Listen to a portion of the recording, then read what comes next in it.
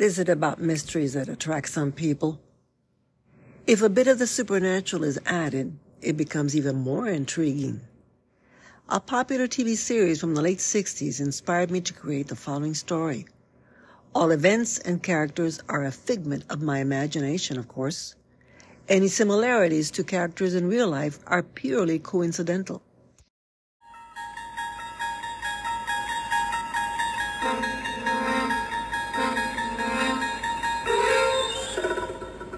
The twins. It was a lonely stretch of road that seemed to go on forever and ever.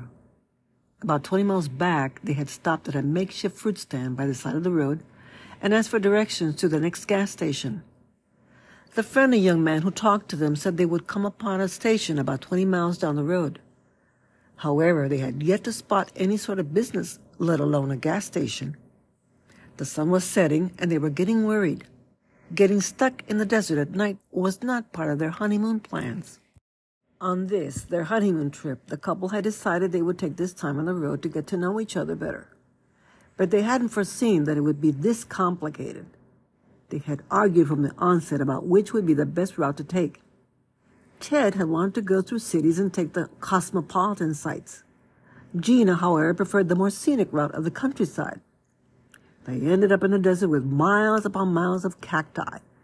The past 10 miles had been ridden in silence. Neither wanted to give in and be the first to speak. Gina finally gave in and said, "Ted, do you think we're lost?" "No, but if we don't find a gas station soon, it doesn't look good for us." Just then, Ted spotted some buildings further down the road. "I don't know if it's my imagination, but I think we're coming up to some sort of town." As they got nearer, they noticed a few buildings that looked abandoned. They passed one house and saw a person standing on a porch. It was the same young man who had talked to them at the fruit stand. Ted was surprised and said to Gina, "Now, how did he get here?" "Is this the guy we saw back at the fruit stand?" Gina asked. "Well, unless he has a twin, he's definitely the same guy." Ted slowed to a stop in front of the house and got out of the car. "You stay here while I go talk to him. Something's strange about all this." "Ted, just hurry. You're right. Something's weird, and I'm getting nervous." Ted walked towards the porch, but remained at the foot of the stairs. "Hi there. Hey, are you the same fellow we talked to at a fruit stand some miles back down the road?" The young man smiled and replied, "Why, no, that was my twin brother, Freddie. We're identical. Most people can't tell us apart."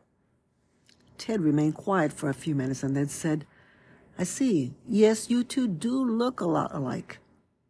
"He told us we could find a gas station around here, but so far I haven't seen any. Could you help us out with some gasoline for the car? We still have some ways to go, and it's getting dark.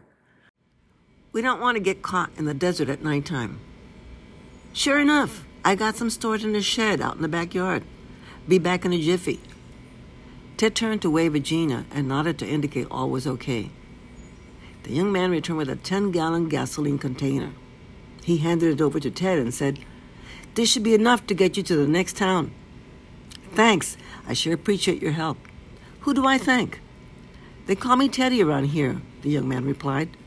"Really? What a coincidence. My name's Ted, but my family calls me Teddy." "Well, anyway, it was a pleasure meeting you and your brother." "Sure, same here. See you soon." Ted looked at him strangely. He thought to himself, "See you soon? I don't know about that." He then turned towards the car, filled the gas tank, left the empty container on the sidewalk, and waved goodbye to Teddy, who waved back. As Ted got into the car, Gina, who had been watching her husband talking to the young man, turned to him and said, "What took you so long? And what were you two talking about?" "I was just making polite conversation. His name is Teddy. Isn't that weird? And he is the twin of the one we met back at the fruit stand. His brother's name is Freddie. Anyway, he gave us enough gasoline to get to the next town. I hope we get there soon. There's something about this place that's kind of off." Gina nodded in agreement. "Yes, I'll be only too glad to see some semblance of civilization as soon as possible." It was dark now, and the road ahead was barely visible beyond the headlights. They had been driving for about 15 minutes when they spotted two figures on the side of the road. As they drew near, they were surprised to see the two young men again. Ted exclaimed in surprise, "What's going on? Now what are those two doing here?"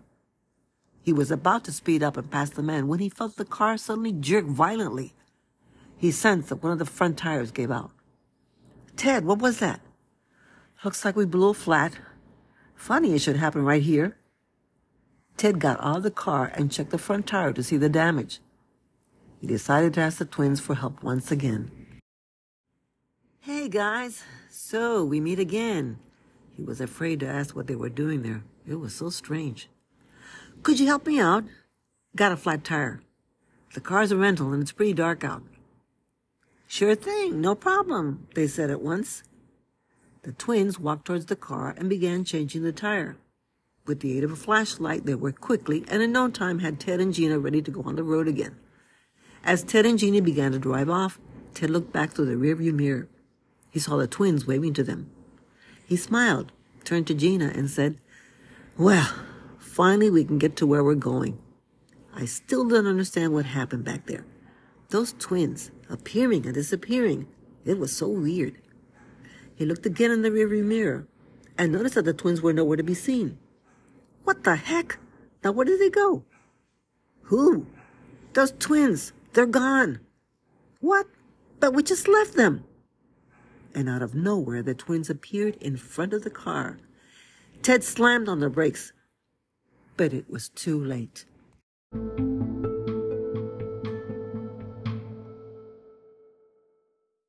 The two officers walked slowly towards the wreckage.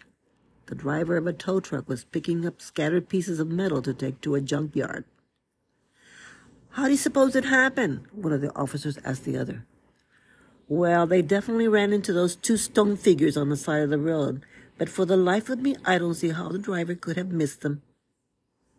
"How will we write this up?" asked the first officer.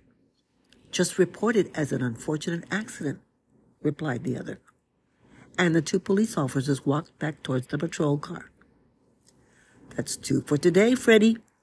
"Yeah, and tomorrow we'll get 2 more," said Teddy. They were smiling as they drove away.